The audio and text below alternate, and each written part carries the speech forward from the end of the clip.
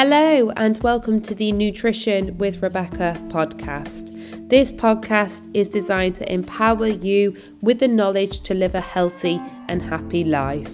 My ethos is sustainability and my aim is to leave you better than I found you.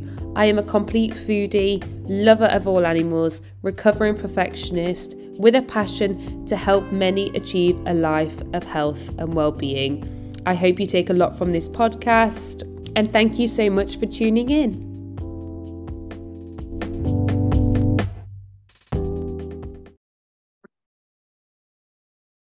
Good morning, everyone. Happy Friday.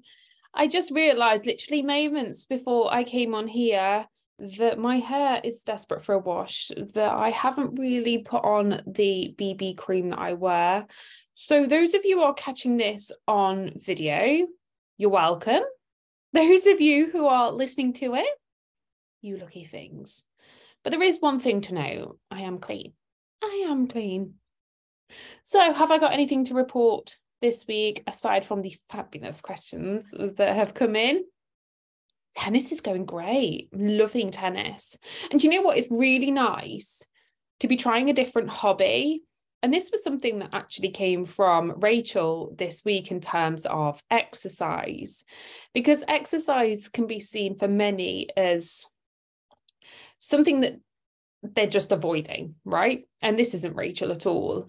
But it can be very difficult for many people to start the habit of exercise because it feels really uncomfortable. It feels really challenging. And I completely resonate with that. I remember the first time I went spinning, I was literally taken to a hospital the following day because I'd pulled every single muscle in my body.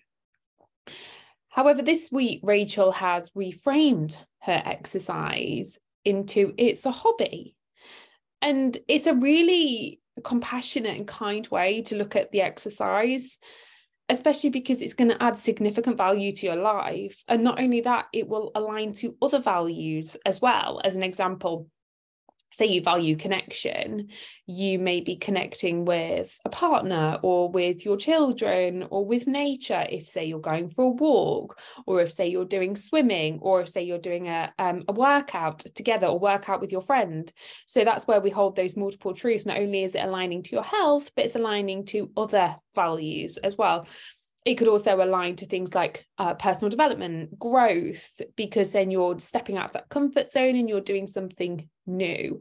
And I think one of the biggest things that helped me along my journey was the recognition of if I didn't change, nothing changed. But that can feed very much into that bro mentality of grind harder, you just need to try better, you clearly don't want it enough, which, let me tell you now, is no prerequisite for lasting change. You cannot guilt trip and shame yourself that way if you're looking at long-term behavior change. So if we're looking at a compassionate approach and we're looking at being more mindful and being more present, sort of reframing our exercise into this is a hobby, I think is absolutely fabulous, and something that then allows you the autonomy of choosing the exercise that is going to benefit you both mentally and physically the most. And I think that's it, isn't it? Like we see exercise and it's like, oh, I must go to the gym 7 days a week. I had this in my question box this week. My PT told me that I need to train 7 days a week. I'm struggling with that. And yeah, like we don't need to be doing that much. And exercise, very much like nutrition, should add value to your life. It should make you feel better, and it should help with fitness, help with mental well-being. So when you have complete autonomy, that gives you then the ability to choose the exercise that's going to really benefit you and really stimulate you. So yeah, I'm seeing tennis as a hobby. And do you know what as well? With the bro mentality and with the bodybuilding sort of industry, it really pushes the numbers game, and diet culture obviously feeds into that as well. You've got this ideology of 10,000 steps a day that is still massive in society. And then you've got the notion of going to do a resistance training session and pushing every single week for a personal best. Like, yeah, obviously, if you're looking for hypertrophy training and we should be stimulating our muscles, then we do need to be progressing. But it doesn't need to be a complete grind where the last session of your week, you're feeling completely exhausted. So if you're seeing it as a hobby, not only are you going to be pushing yourself to a point that you actually enjoy and you're actually getting progress, you're going to be more consistent with it, but then you're removing this numbers game. So you practice the imperfection, you recognize that failing is part of the journey and it's part of learning. And I think that's a really, really nice way of looking at exercise. So I've got a tennis lesson tonight, pretty late, but if I miss a few balls, that's great because it allows me to learn. And it doesn't mean that hobby is rubbish and I'm going to quit. Absolutely not. It means I'm going to keep trying and I'm going to keep going again. And I used the analogy last night with one of you guys in trying something new. And it's like the very first time you got into a car before you passed your driving test, it felt daunting, petrifying. I remember mine, I was like, and this my very first car was small. It was really small. I was like, this huge thing around me, and now I have control of it. I don't like this. Now I get into my car and I know how to drive. Like, I failed my first driving test. How many times did you fail? 3-point turn. I think my first one was probably like a 21-point turn. And even still now, I'm really diabolical at reverse parking, like parallel parking. And it's that, isn't it? Like, everything in life is imperfect and everything in life is a challenge. Yet when it comes to nutrition and exercise, we're pushing so much for perfection and then wonder why we're falling at the expense of dichotomous thinking and all or nothing approaches. So yeah, if you're struggling with getting to the point of doing some exercise, reframe it a little bit. Say to yourself, well, this is a hobby and I'm going to be more compassionate with myself and I'm not going to strive for numbers.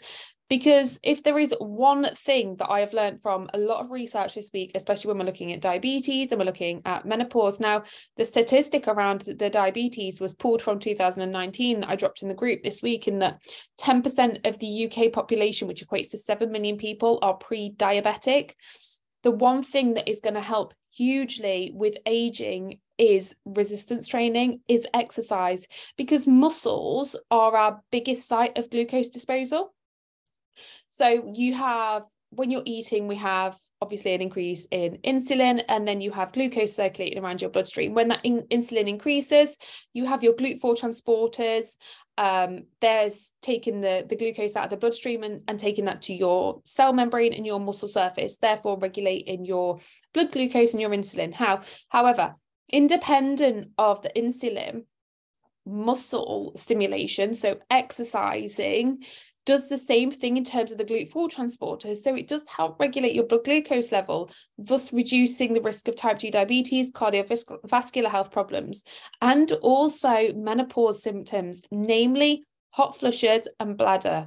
So, and it's that, isn't it? It's so profound long term, yet there is a lot of scarcity around exercise and a lot of fear. Now, forgive me, I will be petrified tonight about going to tennis because it's different, because it's new, it's out of my comfort zone. But I'm going to sit in that window of tolerance because I understand why I'm doing it and I've got the correct mindset behind it. So, and it's the intent behind your actions, again, which is going to be wildly different on the outcome. So if you're saying to yourself, well, I need to go and do exercise because I need to lose body weight and I need to go for a run because I need to burn calories, shockingly, there's going to be no amount of longevity to that behavior. And when we're looking at sustainable results, we're looking at behavior change intervention. So if you reframe it and say, well, I get to go for a run, I get to move my body, I am so privileged that I live in an able body to be able to do this. I'm going to be really mindful. I'm going to listen to my body. I may not even take my headphones this week and just listen to the birds because the weather is changing and spring is coming. Shockingly, you're more likely to adhere to that for the long term, and then you don't feel absolutely exhausted mentally and physically because you haven't tried to grind harder, even though on the surface it's still the same, isn't it, in terms of your exercise.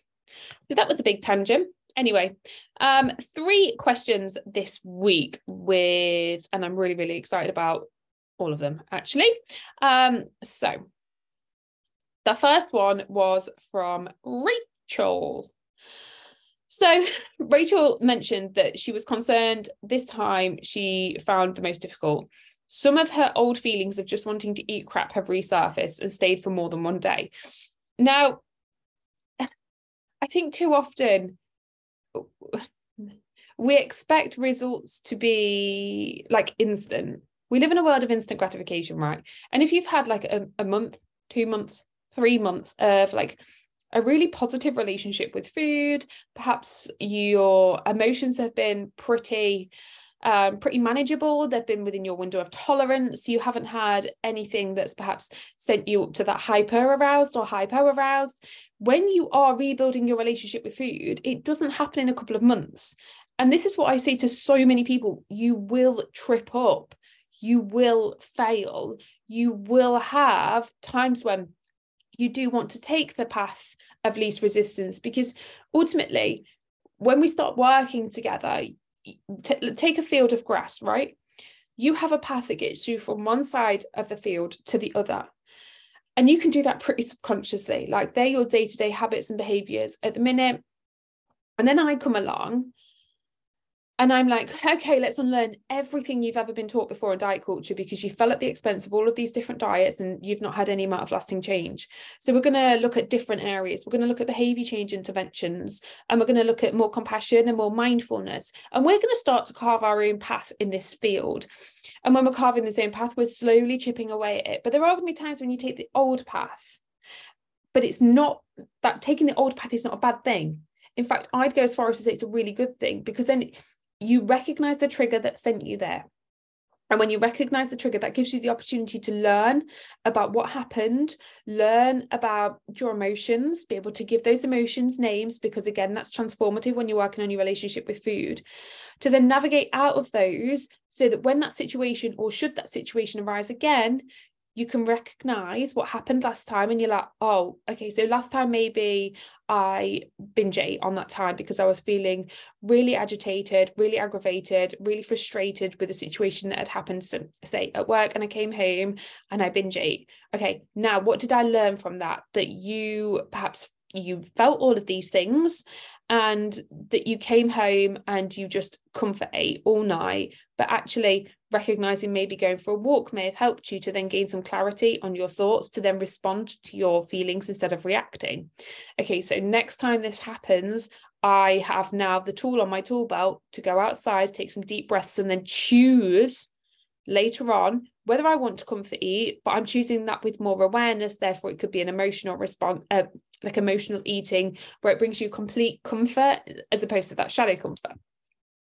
So that way you're learning. So should this happen again, and next time it happens, it's like, oh, okay, yeah, I remember that. So this time I'm going to navigate out of it. And when you're working on your relationship with food, and if you've ever suffered with binge eating, emotional eating, it's not like you just stop. Again, diet culture portrays this notion that you're fixed. You don't ever get fixed. What you do is learn, adapt, and build other coping mechanisms to self-regulate. Because binge eating, very much like alcoholism, very much like drug addiction, and now online shopping, is dysregulation. So when we're binge eating, when we're emotionally eating, we're feeling that guilt, we're feeling that shame, and we're left feeling empty. It's currently your body's way of self-regulating. But the more self-awareness we're building, the more you're understanding that that isn't in alignment with your values. So instead of being sat in that situation, what do? You look at other coping mechanisms. You explore further below the surface, because until you can understand what your body is seeking in that moment, it's really hard then to navigate out of it. Now, I talk over and over and over about journaling, and I dropped in the group yesterday the mood journaling to help you just name an emotion, name the trigger, and understand what happened to then navigate out of it. Because until you can go below the surface, a lot of people are just, again, it's a diet culture mentality, isn't it? I'll just get back on track. Whilst that is so inspiring, if you don't learn about the situation, if you don't reflect on it, if you don't understand what happened, getting back on track is just putting a plaster on that wound without fully cleaning it out, because that will just exacerbate that feeling. You're sort of suppressing it. And I was a suppression queen for years and years and years. And now I look at it in that I was putting it all in a jar, and like all of a sudden this jar just explodes. So then the binge becomes greater because it's not just like an emotional response to something that's happened at that moment. You've got a catalyst of everything that's happened for the last month that you've put into this jar and haven't dealt with. And it's scary. I get that. A lot of people find it extremely daunting, especially if you have suppressed emotions for many years. And we have been taught that growing up, haven't we? Especially from a young age. Like if you ever fell over, you were told to just get up and don't worry about it. And if you've ever lived with a people pleaser or a fixer, like I lived with a fixer for years, my dad is still a fixer now. You haven't been given the tools or the language or even maybe the space to talk about your emotions. And that's something that I'm personally working on now in my environment, to make sure that those around me have got the space for me so that I can talk about how I'm feeling without prejudice or without my assumption that it's going to be met with a derogatory tone. And it's that, isn't it? We can sometimes perceive that other people are going to judge us, so then we just hide away from it. But actually, I said this to Siobhan this week. Those who matter don't care, but those who do matter don't care. Yeah. So people who judge you, they don't care about you. Therefore, are they the people you want around you? And the people who don't judge you, they're the people who care about you. They're the people who want you around for the long term and they want to support you. And a lot of the time our perception is based on like old thoughts in the, oh my God, 10 years ago, I was judged for feeling this way. But then that manifests and you then believe that that is your current present. But every single one of you who is working on your journey is miles away from where you were, even 6 months ago. But when you see it through this tinted lens of previous experiences, you then go and seek out your own bias through that. And it's a confirmation bias. So then your actions dictate what you believe. And even if you don't consciously think that, subconsciously, that will be happening. But then that manifests to more misbeliefs around the current present moment, instead of trying to unpick where those beliefs perhaps came from in terms of not being able to express how you're feeling, and then building on a new present. But journaling, especially when you find times the most difficult, and reflecting with me, like talking to me about it, which Rachel did do, and she's come out of it with more compassion, with more awareness, with more tools, with more understanding. That's when you learn long term. So every time diet culture has said to you, you just need to lose weight, and you found it really difficult because perhaps you've had a really tough day at work, perhaps you're going through maybe a breakup, perhaps something's happened in your personal life and you're really struggling with your emotions and your body's trying to regulate. We haven't the tools to get outside for fresh air, to just simply touch our bodies. I was talking to Lisa this week about self-regulation in the office because it's really difficult sometimes to just get outside for some fresh air. And I recommended having a hair bubble around her wrist and just literally pulling at that, or touching her arm, to just ground her to the moment and to allow her to take that pause and understand that this is a trigger and it's not fact to her. Because what happens is this all manifests to, then it's all a me problem and it's all me, like I'm not worthy, I'm a sack of shit, this is all happening to me. And you're putting yourself in that situation instead of recognizing that these things are happening around us. And they're likely out of our control. And the only thing we have control of is our actions. And we can choose our actions going forward. And the greater chance you have of choosing actions that do align to your values is by gaining clarity. How do we gain clarity? We gain space mentally. Because when we are feeling all of these emotions, we know that clarity is low. We know that decision making is impaired. And we know there are physiological changes that are occurring within the body. So how can we slow that all down? We can look at tools. And instead of just saying, oh, I'll just get back on track tomorrow, because actually that can manifest into greater amount of calorie consumption to begin with. Say if this happened at breakfast, and I do know a lot of people who have binged at breakfast. A lot of people have this assumption that it's just in an evening. It's not. It can be at any time in the day. If we're saying, like unfortunately, if we fall under the expense of high emotions and we're binged at breakfast, and then you're suppressing that and saying, oh, I'll just get a contract tomorrow, then you're exacerbating that afternoon and that evening instead of just taking a few minutes to understand and learn about what happened, about the trigger, to then navigate forward so that you have more compassion and more kindness towards your afternoon and your evening. So it isn't spiraling and you're not finding yourself constantly thinking about this all day, especially when we know everybody has high commitments. Everybody has an abundance to do on their to-do list, and we don't want to be then driving focus away from what we need to do and procrastinating all day about something that's happened. Instead, how can we work with that? Lisa. So Lisa is going on holiday after celebrating her birthday yesterday. Big birthday. She's going on holiday. And she mentioned that she will struggle to get back on track after holiday because she has always done so previously. Now, firstly, that's a self-fulfilling prophecy. So, and it's usually coming from previous diet approaches, right? In that, when you followed diet culture or when you followed like an over-restrictive approach, you've perhaps removed food groups. So if you've said to yourself, I'm not going to eat carbohydrates, or I'm not going to eat sugary food. I'm going to remove things that I really enjoy from my diet because I need to lose weight, because that's what diet culture has told you to do, right? You label foods as good and bad. And then you're embarking on a fat loss phase and you're going on holiday. And it's that avoidance of certain foods, like say chocolate, sweets, bread, as an example, desserts. The avoidance of certain foods, and then you're going on holiday and you're exposed to all of these foods. What does that do? It exacerbates the consumption of food that you're going to be eating. So I resonate with this. I did it for years, followed diet culture messaging in my early 20s, followed over-restricted approaches, went on holiday and lost control at the buffet, binged. Because I'd removed all the food that I really enjoyed out of my diet, and then I was exposed to it again. And it's that, isn't it? Like, oh, I'll just remove all the food out of the house as if that's going to fix you. But it doesn't.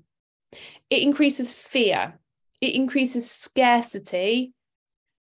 And then it does lead to dysregulated behaviors with nutrition when you're exposed to these foods. And then a catalyst of emotions come with that: failure, guilt, shame. So why do you believe that you'll struggle to get back on track after holiday? Likely because you followed an over-restricted approach previously, likely because you've avoided certain foods. So when you've gone on holiday, you've lost control. Okay. Is that fact to my current situation? No. Because you're now following an inclusive diet where you're actively choosing foods that make you feel good physiologically and psychologically. You're including foods like chocolate, but you're also including foods like vegetables. You're eating a variety of plant-based foods, and you have complete autonomy on all of your meals. You have so much more knowledge, so much more understanding. So then the scarcity around foods that you've once avoided actually has decreased hugely. Like, you don't have this intense drive anymore to eat the cookies or intense drive to eat the chocolate. And the novelty of food reduces when you follow a flexible, inclusive approach. Because you know you can eat a cookie on a Wednesday or a Friday or a Sunday, and you can eat chocolate on a Monday. So you don't no longer overeat it. Now, there are times when you're working through your relationship with food, and if you've avoided them for so long, you probably will overeat them for a few days to begin with. And one thing that I used with a client who is now absolutely flourishing, she had a lot of association with biscuits, in that every time she had biscuits, she ate the full pack of biscuits. And so she followed a complete avoidance, just removed them all out of her house. But we worked through it. So we went and bought a pack of biscuits. And I think for 2 days she ate a pack of biscuits. And then on the third day, she messaged me and said, I've just had 2 biscuits and like, I don't need the packet anymore. And then on the 4th day, I think she had about 4 biscuits. On the 5th day, she had 1. On the 6th day, she didn't have any, because she was like, yeah, like, they're just biscuits now. And I recognize that. And that comes from building your relationship with food, following a flexible dieting approach with an inclusive approach. Because that novelty is no longer there. You know you can have it when you want it, and you know that you have autonomy. And this is where diet plans let people down as well, because they tell you what to eat. And all a diet plan does is teaches you how to read and then make food that you're dictated to. But it does exacerbate this out of control. It does increase the fear, the scarcity around certain foods, which can then lead to dichotomous thinking. And remember, it's all a behavior, isn't it? So it's a behavior around going on holiday and losing that control. So how do we work on behavior change? We work on habit formation, and we have been working on behavior change, and Lisa's done phenomenal with her behavior change. And now she's recognizing that the guilt is associated with behavior, not the guilt associated with the food. So a lot of people feel guilty for food, but actually the food isn't happening to us, it's our behavior. And that behavior usually comes from a misbelief and a misbelief that we've learned in society. So we unlearn that to then give ourselves more autonomy with our behaviors that then do align to our values and our goals. And every choice, as I mentioned, is a decision that you get to make. And the more clarity and understanding you can give yourself in terms of like journaling, in terms of acknowledging where these beliefs come from, the more you then build on lasting fat loss, the more you then build on lasting health. And again, it's like, we don't just want to be putting that plaster on the wound first. We want to be going a little bit deeper. We want to be understanding where that over restriction in terms of diet culture messaging has come from, to then acknowledge how far you are now. Because again, what we do in these situations, because going on holiday, it's something new, when you've been working together since December, is, well, last time I went on holiday, I overate. And you can't then see the small changes that you've been doing because we're seeing it correlated to our previous experience, which is why I say over and over again, the biggest changes you make are the ones you cannot see, but they are so deserving of celebrating. They are so deserving of understanding. And very much like the Biscoff. Lisa was open and honest about losing control around the Biscoff. So what did we do? We leant into journaling. We reflected together to the point where she went on had pancake day and enjoyed Biscoff, and has been enjoying Biscoff on porridge because she's reduced the novelty around it. But unfortunately, when we're put in these new situations, like Christmas is a one for many people, Easter, these big celebrations in society where the media, where marketing really do ramp up the food consumption. We're then like, oh, well, 2 Christmases ago, I binge ate. Okay, so what have we learned along this journey? What have you been doing? Like, lean into those small things, because they are what are going to build your confidence internally, not seeing yourself where you were 6 months ago, last time you were on holiday. So being more mindful and being more present when you're on holiday, of course, actively choosing foods, trying to maintain the same sort of eating pattern that you've been following at home. So 3 meals a day, opting for protein where you can, but it's sort of being honest and realistic with yourself. Like, I know when I went away at Christmas, my protein intake was going to be really low because the protein sources that were available, I just didn't really like, but I was okay with that because it's only a very small time in like the year. And like, you're going away for a few days, that's only a very small time in the month as well.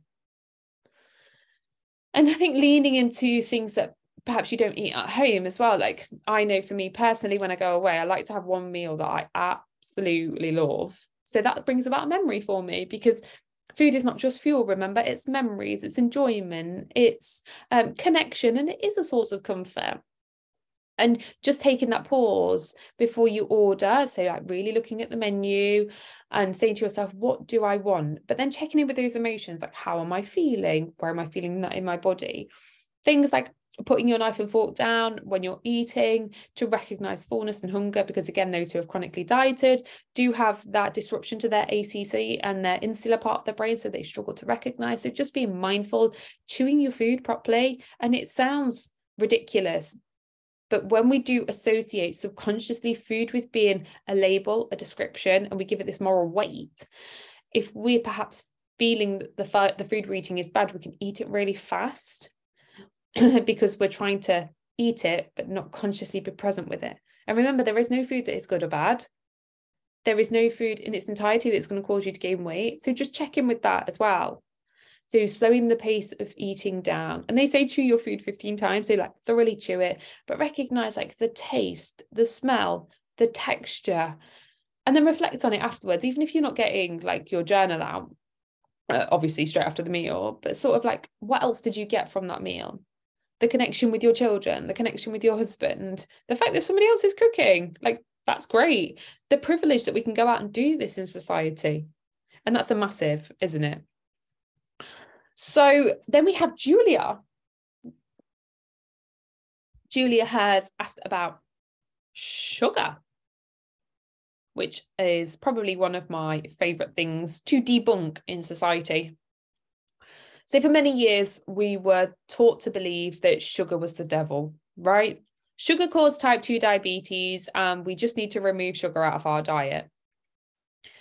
What we know now from more prevalent research and more recent studies is that it's actually the collection of saturated fats in one's diet that's directly linked to things like type 2 diabetes and cardiovascular health problems, i.e. chronic illness. The reason being is our environment has changed. So now, everywhere you go, I mean, if I spam probably a 5-mile radius around my house, there is a KFC, a McDonald's, a new Burger King, a Domino's, about an abundance of kebab shops. I think there's another Burger King or something. There's about 5 Greggs. They're everywhere. They're within such easy reach, and we're all seeking this convenience and palatable food now, but it's the saturated fats that's found in these foods that are then having a negative impact on our health long term, not the sugar that was once demonized as being the devil. So sugar is found in a carbohydrate, and it's found in many different foods and comes in many different forms. So we've got sucrose, glucose, fructose, maltose. Then you've got things like fruit juice, syrups like honey and maple syrup. And you've got high fructose, right? So high fructose is one that I do say avoid. It's found predominantly in the US. So if you've ever been to America and had their tomato ketchup, and I had it last year, I tasted it. It tastes well weird. It tastes vile, actually. And it's been shown that those who have a lot of high fructose, and that's more than like 150 grams per day, have a reduction in insulin sensitivity, increasing the risk of developing high blood pressure and cholesterol. But like high fructose corn syrup, it is not available in the UK. It's banned. So if you go to America, do try a little bit of it because it's wildly different. But yeah, high fructose corn syrup is directly linked to high levels of cholesterol and blood pressure. However, foods containing natural sugars contain a high variety of nutrients, like dairy, like fruit. And despite what diet culture has led many people to believe, as I said, there are no research papers that have proven that sugar affects weight or health gain. When it is part of a diet that is not in excess of calorie needs. So if you're in a surplus, of course, you're going to gain weight. If you're eating above your energy requirements, you're going to gain weight, but you can't then demonize sugar because you can put yourself in a calorie surplus and eat lettuce all day. Sure, it will be difficult to gain weight because you have to eat a lot of lettuce. But too often we say, so-and-so makes us gain weight. Bread makes me gain weight. No, it doesn't. Nothing makes you gain weight, but eating above your energy requirements. So we have 2 types of sugars, complex and single sugars. However, the body digests them all as glucose. So your body doesn't actually know if you're eating a banana or if you're eating Haribo sweets. It digests them all as glucose, but the reward center of the brain is different. So one triggers a pleasure response. In fact, they both trigger a pleasure response, but one is, I like to say, like seeing cute animals. Or being loved. You're like, oh my God. Like if I saw a litter of puppies, I'd be like, oh my God, where's the more puppies? Where's the more puppies? Where are more puppies? And that's like the single sugar reward that we get. Whereas eating more complex carbohydrates, like a banana, you still get that reward, but it's more slower releasing. So it's like putting nitrous oxide in a mini and wanting to see all the puppies, or like a slow, nice releasing reward where you're feeling good psychologically and physiologically. But the body digests them all as glucose. The digestion just is slightly different. Psychology plays a huge part in the decisions we make.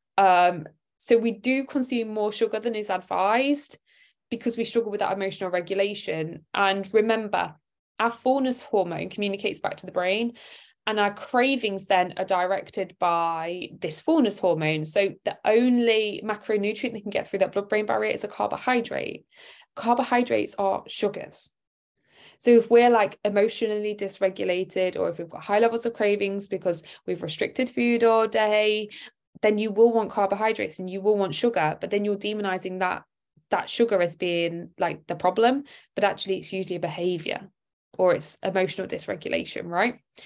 So a lot of people try and go teetotal on sugar, and it's completely unnecessary because you then reduce the amount of nutrients and vitamins that your body needs. So I say 30 grams of dietary fiber within your diet, and that comes from a variety of plant-based foods that are complex carbohydrates. So whole grains, beans, lentils, chickpeas, fruits, vegetables, these are all carbohydrates. And to maximize gut health, to give your body adequate amount of vitamins and minerals to support things like the gut-brain axis, which naturally increases your serotonin level, which is your happy hormone, you should be getting 30 grams of dietary fiber in a day. Minimum. It also reduces bloating. It also helps with bowel movements. It also helps support your immune system. So a lot of people say, oh, I've got IBS type symptoms. They're just following a poor diet.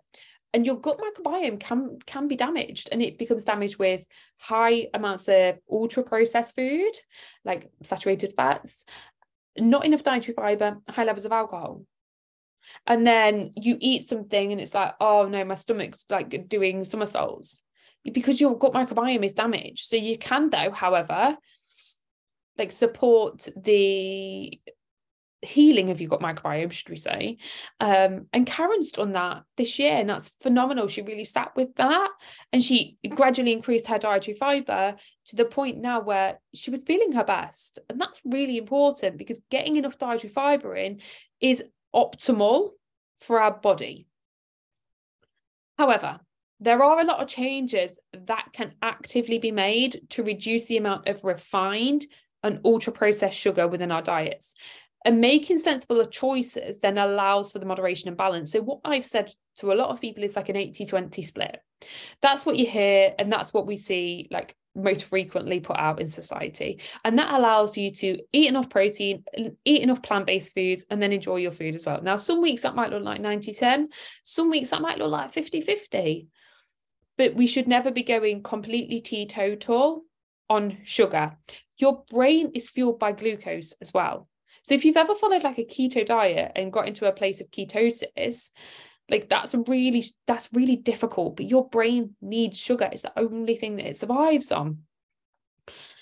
So making sure that we are getting those complex carbohydrates, those slow releasing carbohydrates, and then enjoyment as well, because we get the psychological satisfaction from eating sugary dense foods, but we also get a psychological response from eating complex carbohydrates.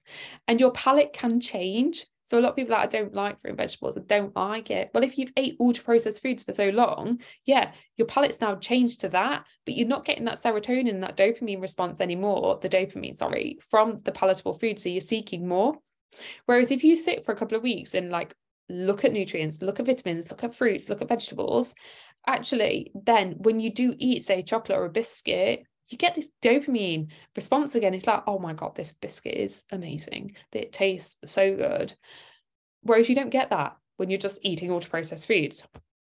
So one of the things that I do recommend is no more than 90 grams a day. Like that's the UK recommendation of sugar, and no more of that to be 30 grams of freed sugars. Now, a lot of people assume that they withdraw from sugar, and it's just literally they're like, I've got a sugar hangover, and it's literally reducing your intake from more refined to more natural, and then your body is just adjusting, right? You're not actually withdrawing from it because we're not actually addicted to it. So considering sugar alternatives, if you're recognizing that your sugar intake is above that 90 grams per day. So maple syrup and honey are both natural sources. Artificial sweeteners like aspartame, sucralose are chemically manufactured, but they are safe to consume.